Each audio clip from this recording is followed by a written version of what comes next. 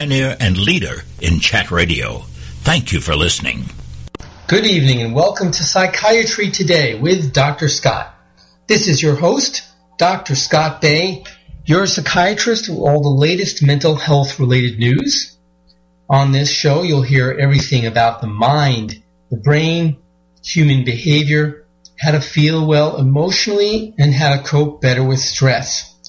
We'll talk about the latest research findings into the causes of mental illness and potential new treatments, and review them without the hype and distortion of other media sources, and with the experience of more than 20 years in the practice of psychiatry.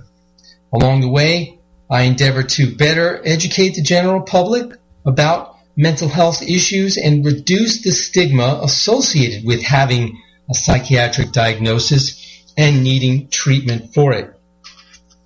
Well, as you know, I took last week off, and I think America's Web Radio put other programming on besides a rerun of my show, which actually I think is better. Why would you want to listen to it again if you'd heard it once? In any case, it's good to be back with you after taking last week off. This show was pre-recorded for airing initially on July 15th, 2015. And as far as what I felt was the most important story to discuss with you relating to psychiatry and mental health this past week. First up on tonight's show, a study that links Prozac and Paxil, two of the most popular antidepressants of all time, with birth defects. Now, a sweeping government study of thousands of women has found links between the older antidepressants, Prozac and Paxil, and birth defects. But, interestingly, the same study cleared other popular treatments in the class, including Celexa, Lexapro, and Zoloft, which is the subject of a major lawsuit over birth defect claims. Some of you may have even seen or heard infomercials from lawyers trying to gather up extra cases for the class action lawsuit involving Zoloft and claims of birth defects. This government study would seem to undercut that claim. Be interesting to see if it plays any role in that litigation.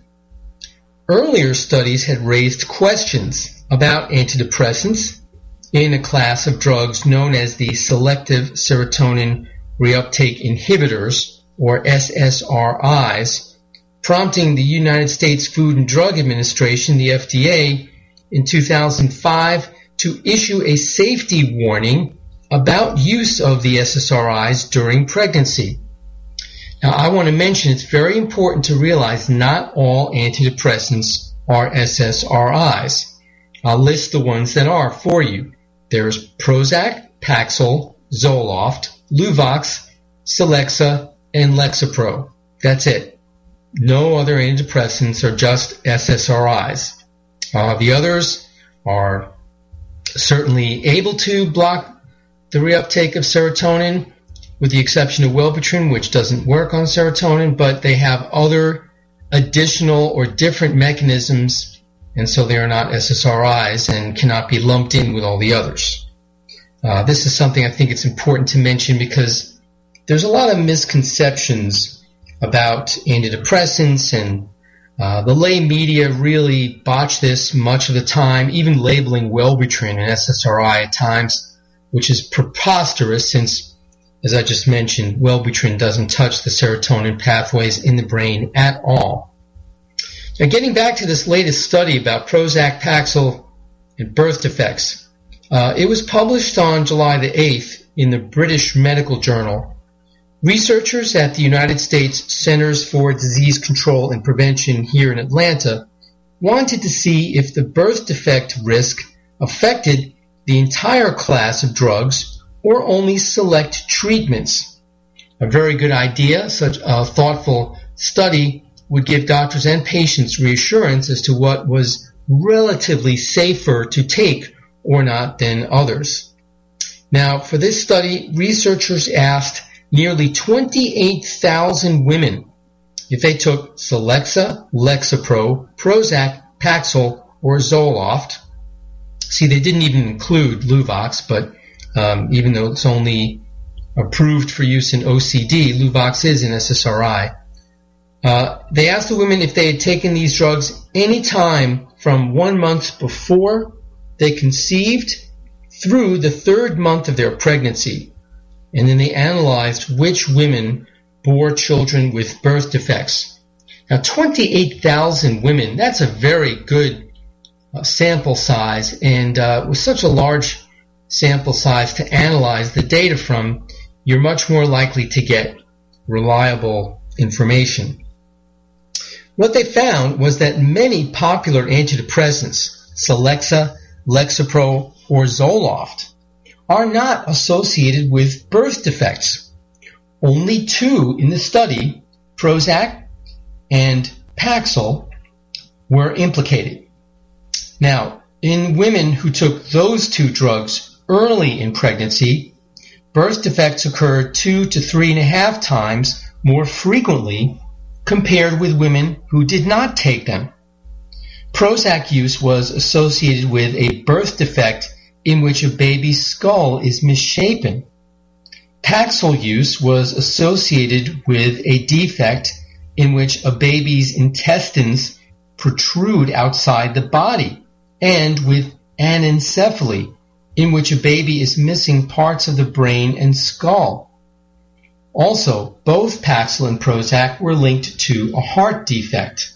Now, the interesting things about these findings. First of all, Paxil had been the only antidepressant that had its safety in pregnancy rating downgraded from category C to category D, meaning it was considered to be even less safe than any other antidepressant in pregnancy. Every other antidepressant was category C. The downgrading to a D was because of heart defects. So this isn't the first time a study has found Paxil to be associated with heart-related birth defects. But the findings about Prozac, this is absolutely stunning. This is an incredible development. Prozac was the first of the newest generation of antidepressants. It's been around the longest. Came out around 1988. So many tens of millions of women have taken it, resulting in thousands and thousands and thousands of pregnancies while taking the drug. And up until now, there was no increased signal with Prozac in terms of birth defects. In fact, because there had been so many exposures with it having been the most popular antidepressant for so many years, a lot of doctors, including psychiatrists and OBGYNs who are treating their patients who are pregnant and delivering their babies, and pediatricians who are treating infants who are being breastfed by their mothers who are taking Prozac, had, I think, a sense of comfort and ease with it, since it had been around the longest, since so many women had taken it, and again, no strong signal of birth defects. So this study is really ground-shaking in terms of, wow, what will patients do now, and what will doctors recommend for women of reproductive age? And what will they do if a woman taking Prozac, and now also Paxil, becomes pregnant? Now, the study's authors noted that the risks of these birth defects appear to be small.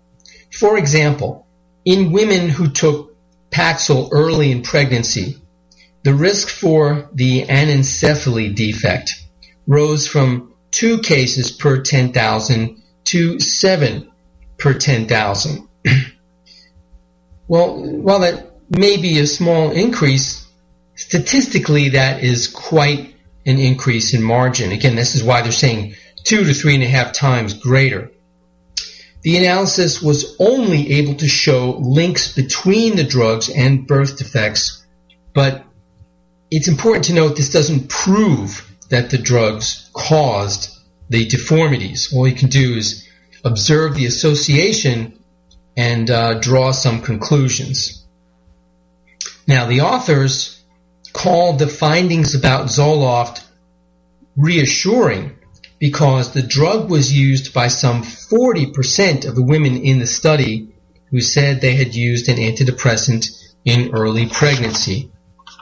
Now, why is it that such a large percentage of the women were taking Zoloft? Well, for one thing, it's been an extremely popular antidepressant for many, many years. It's very effective against a broad range of symptoms, not just depression, but lots of different types of anxiety, such as social anxiety, panic attacks, post-traumatic stress. Also, Pfizer, the manufacturer of the original brand name version of Zoloft, were unique in being very aggressive in marketing the drug to OBGYNs. Zoloft came out in the early to mid-1990s, and up until then, the pharmaceutical companies who were selling antidepressants didn't go out of their way to market their medications to OBGYNs. Pfizer shrewdly realized that many, many women don't see another primary care physician besides their OBGYN, and they just get treatment for anything and everything that they need from their OBGYN. And so they realized, hey, we should market this drug to OBGYNs, and this was very successful. A large number of women had received Zoloft for anxiety or depression from their OBGYN, and to this very day in my practice, if I see a woman who is currently taking Zoloft or has taken it in the past, chances are better than even that it was originally prescribed to them by their OBGYN. Now, again, it does seriously undercut any claims that Zoloft is prone to causing birth defects. Certainly doesn't help the lawsuit in that way. But now what happens with Prozac and Paxil? So it'll be very interesting to see what impact this study has. So as always, I'll keep you up to date in terms of any information about treating psychiatric illness in women of reproductive age and how it affects them during pregnancy, how it affects the unborn fetus and the newborn. We'll take a commercial break right here and be right back with more mental health related news. This is Psychiatry Today with Dr. Scott.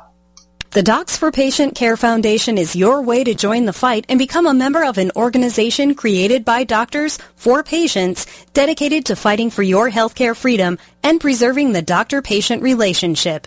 Get a pen and paper. Write down www.docsforpatientcarefoundation.org.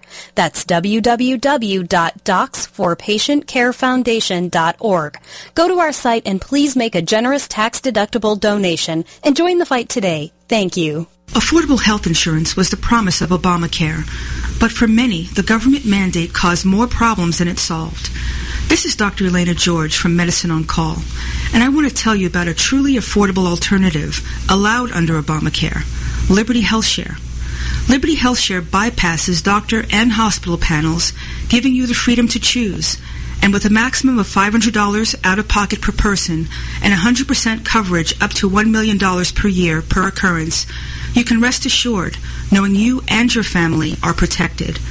Coverage starts as low as $107 per month and also includes dental, vision, pharmacy, and holistic care. Liberty HealthShare puts you back in charge of your health. Visit them online at libertyoncall.org. Again, for a true affordable alternative to Obamacare, visit libertyoncall.org or call toll-free 1-800-714-6993 today. The disease of addiction is a life-altering challenge, not just for the person suffering its effects, but also for the family and friends who support and love the one caught in its grasp. What should be the course of treatment? Who is the best person to render treatment? And what is the best place to go for the care that is needed? We know that you want answers to these and many more questions. Call 770-696-9862 and speak to a representative of the Atlanta Healing Center.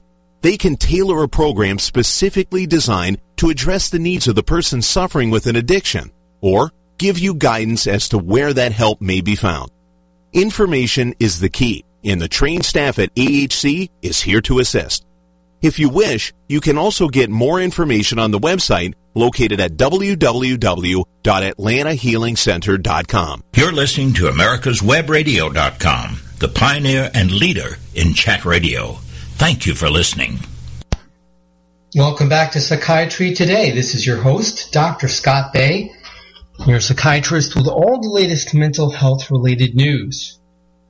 Next up on tonight's show, you often hear me talk about winter depression or seasonal affective disorder, and I often talk about how to cope with the shorter days in fall and winter. Well, it turns out that some people get seasonal affective disorder in the summer. Seasonal affective disorder, known by the apt acronym SAD for SAD, is usually thought of as winter depression, but it happens in the summer as well, and something you may not have been aware of. So when I saw this article about it, I thought, well, this is very timely since we're right smack in the middle of summer, and I don't know about where you are, but a hot one down here. Anyway, this is a brief reminder going over this article, not to assume everyone experiences the world the same way most of us do. Though you may be pumped up for the sunshiny days of summer, there's a small minority for whom summer is depressing. The seasonal affective disorder that we typically associated with winter happens to some people in the summer, not very many. Like its winter twin, the summertime version of seasonal depression could be described as an exaggerated version of the way the seasons make most of us feel. Winter depressives tend to eat a lot and sleep a lot. Think hibernation, for example. Summer depressives, on the other hand, lose their appetite and struggle with insomnia. So it's kind of like the pattern most brains and bodies follow. Even people without these conditions feel sleepier in winter and have a harder time sleeping in the longer days of summer. But in both summer and winter depressives, it reaches a pathological extreme. Summer SAD is not as common as the winter version, which itself only affects an estimated 5% of Americans.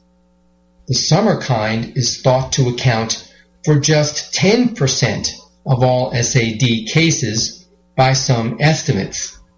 And because it's uncommon, summertime SAD has largely been overlooked by scientists who study seasonal affective disorder. In the 25 years since it was first described, seasonal affective disorder has been the subject of more than 1,000 studies. However, SAD researchers have narrowly focused on winter SAD. Very little was learned about summer SAD.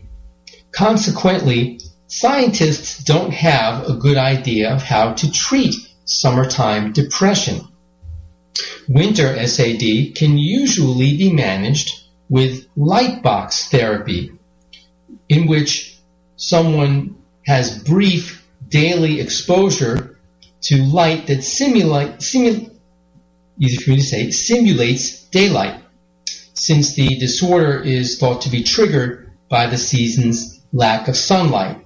So someone undergoing light box therapy would sit near a specialized light box designed to give full spectrum light from the sun, except without the harmful UV rays, and they don't have to be staring right at it. It just has to be shining on them. And the therapy is best administered first thing in the morning so that it doesn't interfere with your sleep-wake, daylight, night, dark cycle and cause you to have insomnia. But what exactly causes summertime depression? Is it the heat, or too much sunlight, or both?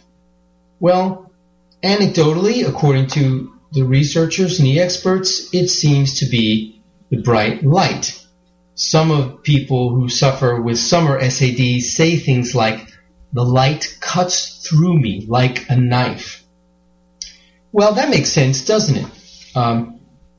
If people who have winter SAD are unusually sensitive to the lack of sunlight late in the day, and they want to sleep more and they get depressed with the shorter days, then it follows, doesn't it, logically, that those with summer SAD would get depressed when it stays light too late in the evening, and they therefore have insomnia. It's as if their sleep cycle is very sensitive to the changes in light. If it gets dark earlier, as in winter, these people go to sleep earlier or want to sleep more. And conversely, in the summertime, when it doesn't get dark until much later, these people can't sleep. Just to put in perspective how late it stays light in the summer, just think about the fireworks on July the 4th. In most places, they don't start until 9 o'clock. I mean, here in Metro Atlanta, they can't start much before 9:30, 9:45. It's just not dark enough before then. So you're talking about staying light very late in the evening. That's probably what's making it hard for these people to sleep, those who suffer from summer SAD. So then what is the treatment approach? Well, if you take the opposite approach to getting more light for winter SAD, what would you do? Stay inside with the curtains drawn, fans and air conditioning operating at full blast? Well, even if you found that an acceptable way to live, the relief, it turns out, from the summer depression would be fleeting. The trouble with this cold therapy, or dark therapy, I guess, as opposed to light therapy, is that it doesn't seem to last. If you're in a dark, cool, air-conditioned environment, it helps while you're in it, but then when you go outside, well, then all of a sudden these patients are hit by a wall of heat, and then of course the light, which, like we just described, cuts right through them. Therefore, any benefit gained from the time indoors in the cool disappears. With winter depression, there is at least the small comfort that everyone else is hunkered down in their apartments. With summer depression, on the other hand, that can feel very isolating, like you're missing out on some big party. So what if the summer depressive is hiding in a dark room? They feel like they're not part of this great enjoyment and activities that's going on outdoors, swimming pools, going for hikes. According to the National Alliance on Mental Illness, otherwise known as NAMI, a leading mental health patient and family advocacy organization, an even smaller fraction of people experience seasonal depression in both summer and winter, while feeling fine each fall and spring around the equinoxes. Wow, so there you have it. A broad spectrum of seasonal effects on mood, right down to only feeling well in fall and spring. I think the solution is not to tell a summer depressive to stay inside in the dark and cool. I mean, they're missing out on life that way. That's just ridiculous. I think the way to attack the problem would be to have them darken their house and their room where they go to sleep aggressively so that they can maintain a better chance of having a normal sleep-wake cycle, even though the light-dark cycle is shifted so far ahead from their normal day-night sleep-wake times. This is not unlike what people who work late shifts have to do. People who work the overnight shift, the graveyard shift, in order to be successful in coming home first thing in the morning and going to sleep when everyone else is getting up and going to work, they often have to resort to extra dark curtains, sleeping with eye masks and things like that. And so I think with the summer depressives, the key is getting them into a dark environment early enough so that their body will be better prepared for sleep. If they are not suffering the insomnia that is associated with the summer seasonal affective disorder, then I think they will be less prone to be depressed and more interested and motivated in being outside during the day, even with the heat, and participating in life. Getting a good night's sleep fixes a lot, and I definitely think that would be the way to attack the problem.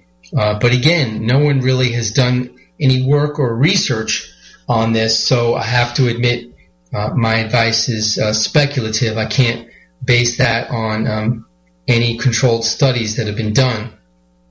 Of course, antidepressant medication can also be helpful for depression from any reason, whether it's from seasonal changes or not, and whether it's from seasonal changes from winter or summer, regardless. And furthermore, psychotherapy has found to be helpful for seasonal affective disorder in the winter, and there's no reason to expect it wouldn't also be helpful for people who suffer it in the summer. But again, I think until and unless there are controlled studies that are done and more research on this admittedly small number of people with summer depression, my suggestion would be to try it and see if it helps to get your room very dark, start spending time in the dark a good hour before your normal bedtime, and make sure your environment's very dark that you stay in leading up to going to bed, and that should improve sleep and therefore secondarily should improve mood. Well, so there you have it. And just a word of caution to those of you who have winter depression. It's July 15th now that I'm recording this podcast. You can tell that the days start to get noticeably shorter as early as mid-August. So never too early to be prepared for that. In another month or two or more, you might have to start dusting off those light boxes. All right, we're going to take another commercial break. We'll be back with more mental health related news after that. This is Psychiatry Today with Dr. Scott. Perhaps you are struggling to cope with the disease of addiction. If not, you probably know a family member or friend that needs help in battling the cravings and the personal and professional damage done by the effects of drugs or alcohol. Get a pen and paper and be ready to write down the following.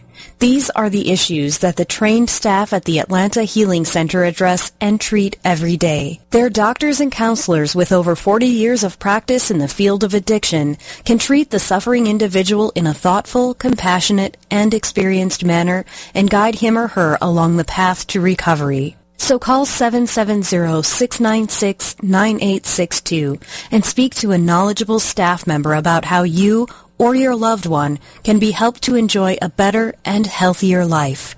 More information is also available on the website at www.atlantahealingcenter.com. The Docs for Patient Care Foundation is your way to join the fight and become a member of an organization created by doctors for patients dedicated to fighting for your healthcare freedom and preserving the doctor-patient relationship. Get a pen and paper. Write down www.docsforpatientcarefoundation.org. That's www.docsforpatientcarefoundation.org. Go to our site and please make a generous tax-deductible donation and join the fight today. Thank you. Did you miss a show that you really wanted to hear? All of our programs are available for download on americaswebradio.com and on iTunes. You can listen to your favorite programs on americaswebradio.com anytime you like. You're listening to americaswebradio.com, the pioneer and leader in chat radio. Thank you for listening. Welcome back to Psychiatry Today. Once again, your host, Dr. Scott Bay. Next up on tonight's show, we have a military mental health update. And again, fortunately, the military has been paying more attention to the markedly higher rate of suicides in the military compared with the civilian population in an effort to stem this tide of terrible loss. So here we have the latest study about this issue. Wartime suicide attempts in the Army are most common in newer enlisted soldiers who have not been deployed, while officers are less likely to try to end their lives. At both levels, attempts are more common among more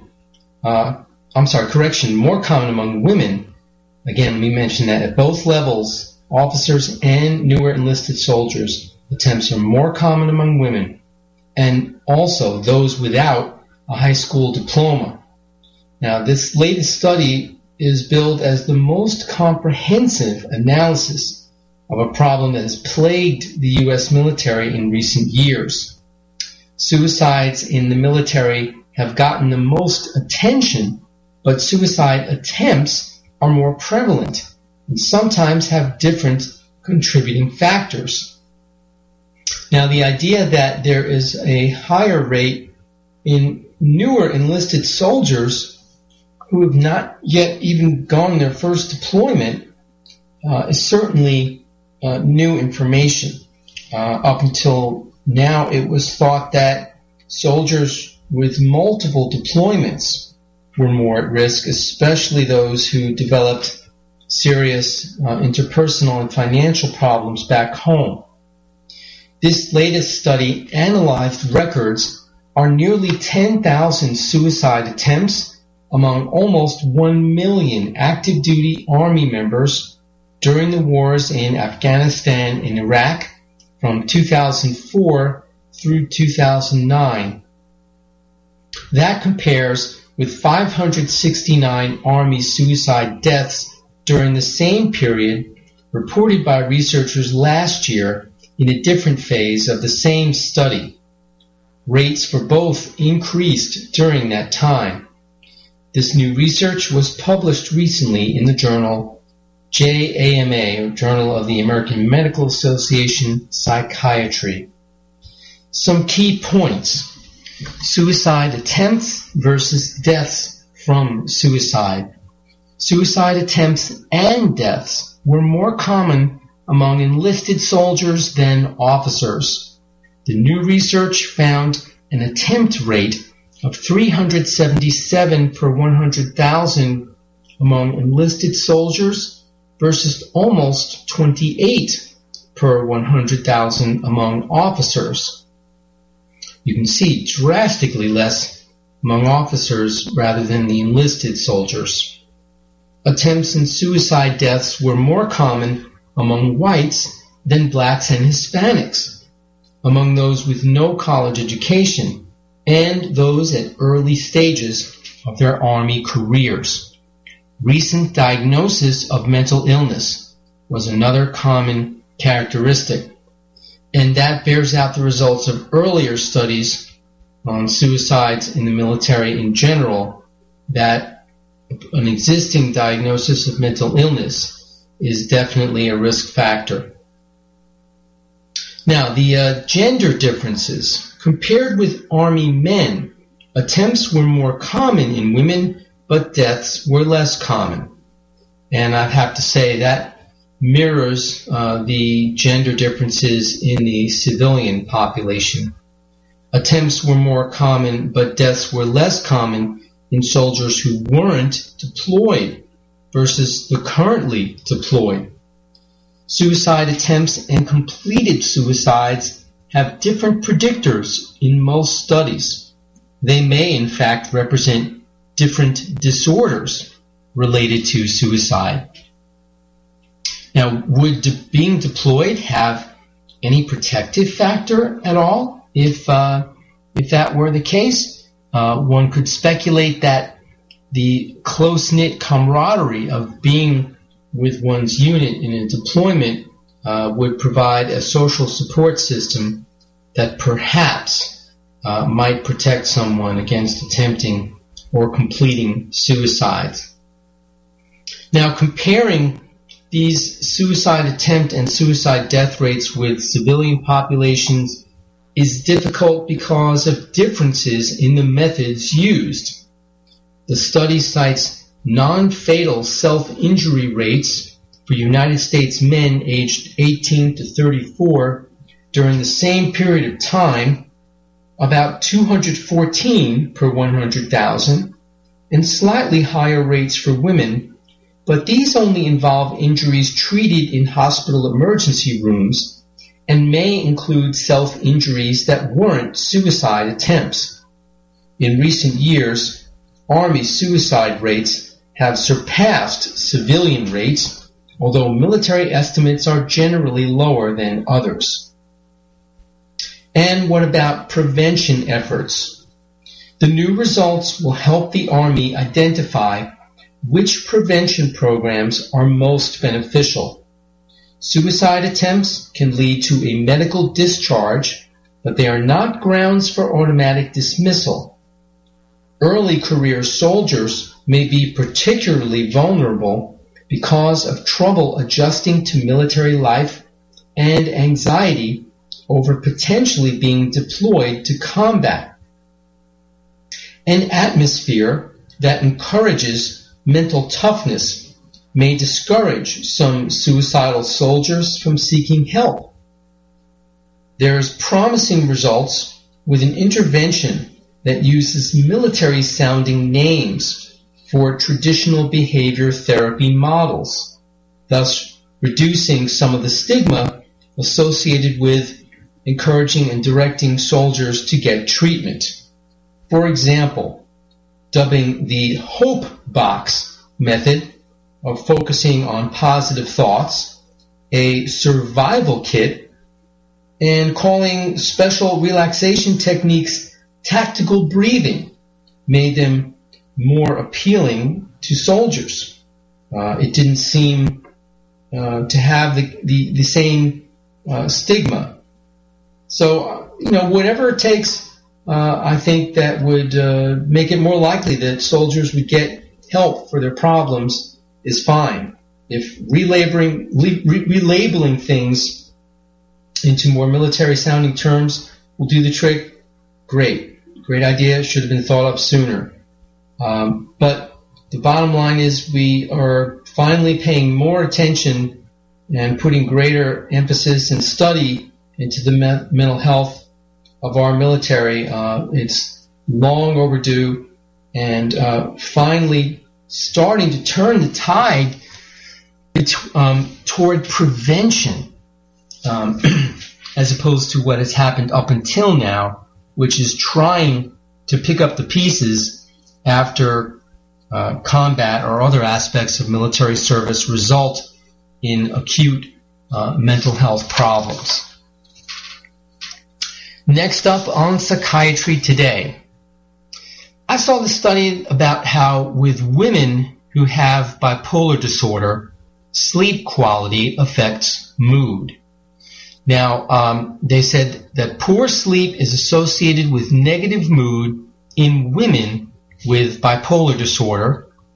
This research was done at Penn State College of Medicine and also University of Michigan Medical School. And this caught my eye because it's rather intuitive that poor sleep quality will disrupt mood in bipolar disorder patients, regardless of which gender. If you don't get enough sleep and you have bipolar disorder, this is going to lead to at least hypomania or mania. And mania is an extremely elevated mood state, the opposite of depression, It can be characterized by extreme euphoria or elation. It can also be characterized by extreme rage. But regardless, this is what happens if someone in bipolar mood states doesn't get enough sleep. And so I was intrigued by the study. Why are women with bipolar disorder different? And how did the researchers find this out? So let's talk about their findings. Of course, bipolar disorder, is a brain disorder. It causes unusual shifts in mood, energy, activity levels, and the ability to carry out day-to-day tasks. The condition is, as I said, marked by extreme mood episodes, characterized either as manic highs, depressive lows, or mixed states where a patient would have features of both extremes of mood simultaneously. Sleep problems are common in people with bipolar disorder, and poor sleep quality and bipolar disorder appear to aggravate each other. Previous research shows that poor sleep quality is a symptom of both depressive and manic episodes, and as I said before, that the lack of sleep can trigger mania. Patients with bipolar disorder often suffer with sleep problems even when many of their other symptoms are well controlled. Improving sleep could not only better improve their quality of life, but also help them to avoid mood episodes. Finding the best treatments for sleep disorders in people with bipolar disorder meant investigating differences between women and men with the condition. Women and men sleep differently. We know from studies of the general population that women have a different type of sleep architecture than men, and they're at different risks for sleep disorders, particularly during the reproductive years. Okay, so there's one difference between women and men bipolar patients, the differences in the architecture of sleep between the two genders. And the researchers also say that women and men also experience bipolar disorder differently. Women often have more persistent and more depressive symptoms, as well as a number of other coexisting conditions such as anxiety, eating disorders, and migraine headaches. Men tend to have shorter episodes and more time in between episodes. So there are also differences in the characteristics of the course of the illness between the two genders as well. We're going to take another commercial break here. We'll examine the researchers' specific findings and have more mental health related news when we come back. This is Psychiatry Today with Dr. Scott. Affordable health insurance was the promise of Obamacare, but for many, the government mandate caused more problems than it solved. This is Dr. Elena George from Medicine on Call, and I want to tell you about a truly affordable alternative allowed under Obamacare, Liberty HealthShare.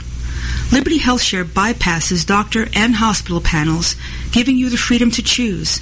And with a maximum of $500 out-of-pocket per person and 100% coverage up to $1 million per year per occurrence, you can rest assured knowing you and your family are protected. Coverage starts as low as $107 per month and also includes dental, vision, pharmacy, and holistic care. Liberty HealthShare puts you back in charge of your health. Visit them online at libertyoncall.org.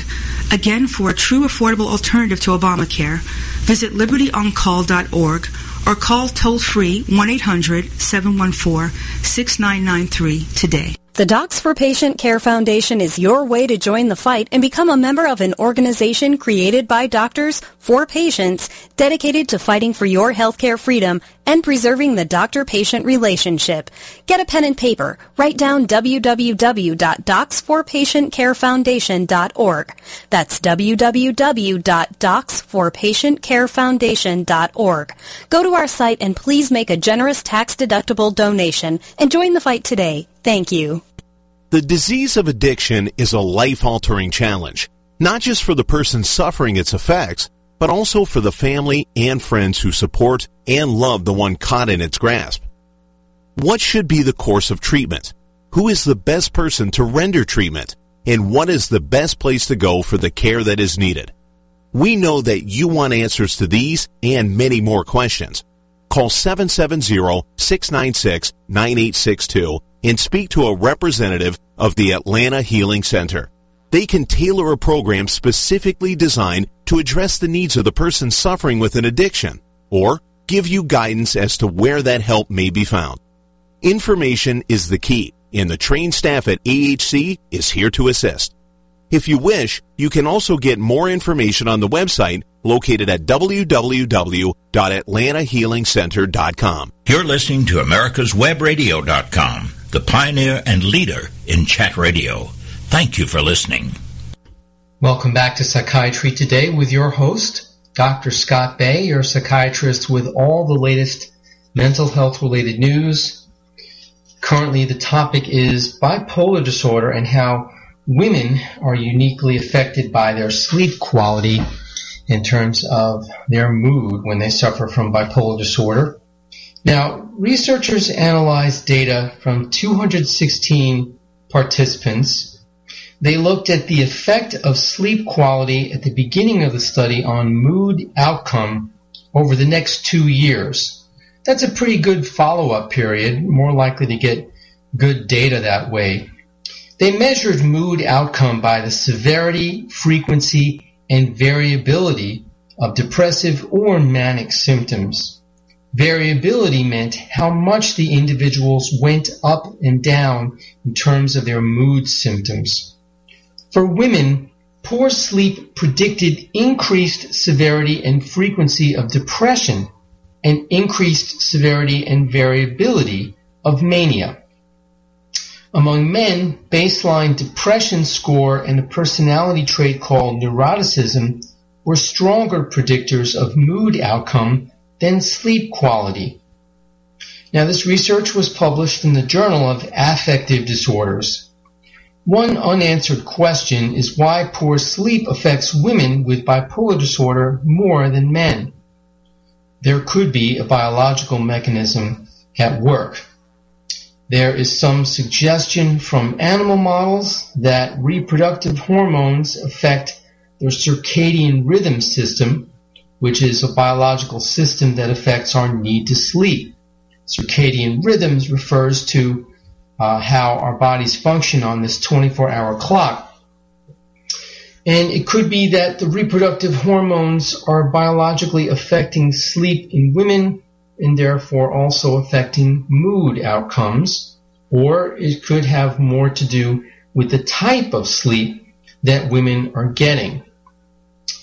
So very interesting findings that the poor sleep quality affected the severity of both depression and mania in women, but in men, sleep quality was not a significant predictor of variability of these mood symptoms. But the issue is this. From this study, the message is clear. It's extremely important for clinicians and patients to recognize that sleep quality is an important factor that needs to be treated in patients with bipolar disorder, particularly in women. But I definitely do not feel, in fact, I feel strongly that this study does not let men off the hook. Men with bipolar disorder also need to pay very close attention to getting enough sleep, or their mood swings will also be worse. Now, I know that I always am careful to discuss with my patients who suffer from bipolar disorder that it's very important to make sure they get enough sleep. That lack of sleep can exacerbate mood swings and especially put someone at risk for flipping into a manic episode. Just to put the effect of lack of sleep into perspective, a very seldom, obscure, and little used intervention to get someone with very, very severe, intractable depression that's just persistent and constant out of such a severe mood state is a night of sleep deprivation. purposely keeping such a patient awake all night using any means necessary, usually lots of caffeine, will typically, in many cases anyway, get them out of such a severe, persistent state of depression. So that should tell you something about the mood elevating effects of lack of sleep that someone with bipolar disorder is vulnerable to. I always tell my bipolar patients, guard your sleep jealously, because that's what it's going to take to help keep your mood stable.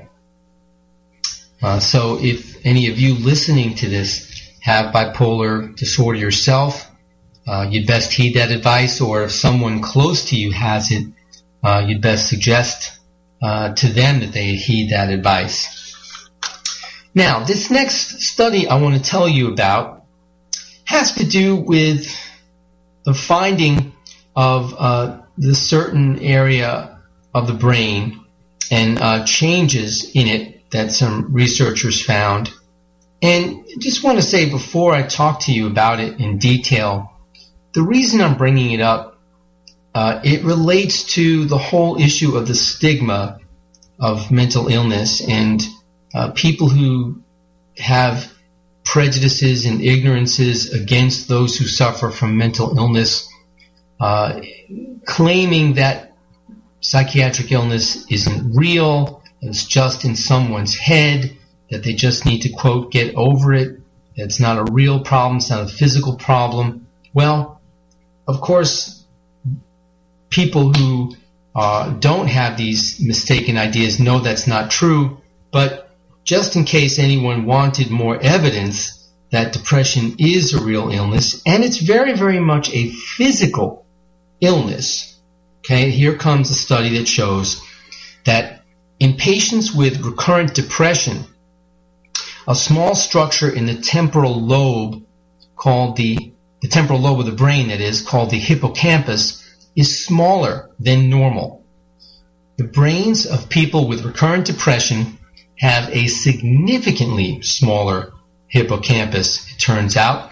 The hippocampus is a part of the brain, again in the temporal lobe, associated with forming new memories.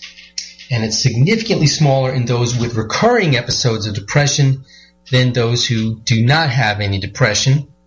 And this is according to a new global study of nearly 9,000 people that was published recently in the journal Molecular Psychiatry. This research is the largest international study to compare brain volumes in people with and without major depression. It highlights the need to identify and treat depression effectively when it first occurs, particularly among teenagers and young adults. Using magnetic resonance image or MRI brain scans and clinical data from 1,728 people with major depression and 7,199 healthy individuals, the study combined 15 data sets from Europe, the United States, and Australia. Major depression is a common condition affecting at least 1 in 6 people during their lifetime. It is a serious clinical mood disorder in which feelings of sadness, frustration, loss, or anger interfere with a person's everyday life for weeks, months, or years at a time. And of course, in the worst cases, the ultimate complication is death by suicide. The key finding that people with major depression have a smaller hippocampus confirms earlier clinical work. In this study, the key finding was largely explained by subjects with recurrent depression. People with recurrent depression represented 65% of study subjects with major depression. People with an early age of onset of major depression, that is before the age of 21, also had a smaller hippocampus than healthy individuals, consistent with the notion that many of these young people go on to have recurrent disorders during their lifetime. However, people who had a first episode of major depression, that was 34% of the study subjects, did not have a small hippocampus than healthy individuals, indicating that the changes are due to the adverse effects of depressive illness on the brain over the course of recurrent episodes. And it may be just that one episode isn't enough to do that much damage, that it's cumulative over time after multiple episodes. According to researchers, this large study confirms the need to treat first episodes of depression effectively, particularly in teenagers and young adults, to prevent the brain changes that accompany recurrent depression. I think it also argues in favor of maintaining treatment to prevent further episodes. This is another issue besides the stigma that depression isn't a real illness, it's not physical. The notion that people should stop their medication for depression after they feel better. If we know that there's brain damage literally from recurring episodes, I think that makes a stronger argument for saying, you know what, stay on your antidepressant medication to prevent future episodes and therefore protect your brain. This new finding of the smaller volume of the hippocampus in people with major depression may offer some support to what's called the neurotrophic hypothesis of depression. This hypothesis argues that a range of neurobiological processes such as elevated glucocorticoid levels in those with chronic depression may induce brain shrinkage. In English, this means stress hormones that increase the level of cortisol, which is what promotes these glucocorticoids. The stress hormones from a depressive episode damage the brain, and it's well known that these stress hormones particularly do their damage in the area of the hippocampus in the brain. So really, I think this study does two things. It reminds those of us who don't understand what depression is that it is a real illness. It is a very, very much physical illness, and you can, with simple brain imaging techniques, document damage to the brain from recurring episodes of depression, damage that you do not see in people who have not suffered from depression. And also, as I said, I think it makes a good argument for staying on your antidepressant medication. Even people who wind up accepting treatment for depression with medication including will feel like, well, I don't want to stay on it indefinitely. I'm feeling better. Can I stop taking it? Well, maybe if they knew that recurring episodes can become cumulative in terms of damage to the structure in the brain, they might think twice about not wanting to stay on the medication. Well, that's going to wrap it up for tonight's show. I hope that you enjoyed this information that I enjoyed bringing to you and found it informative, and I hope you have a wonderful stress-free week till we get together next time. But if not, then you need to call Dr. Scott. Good night, and thanks for listening. This is AmericasWebRadio.com, the best in chat radio designed just for you.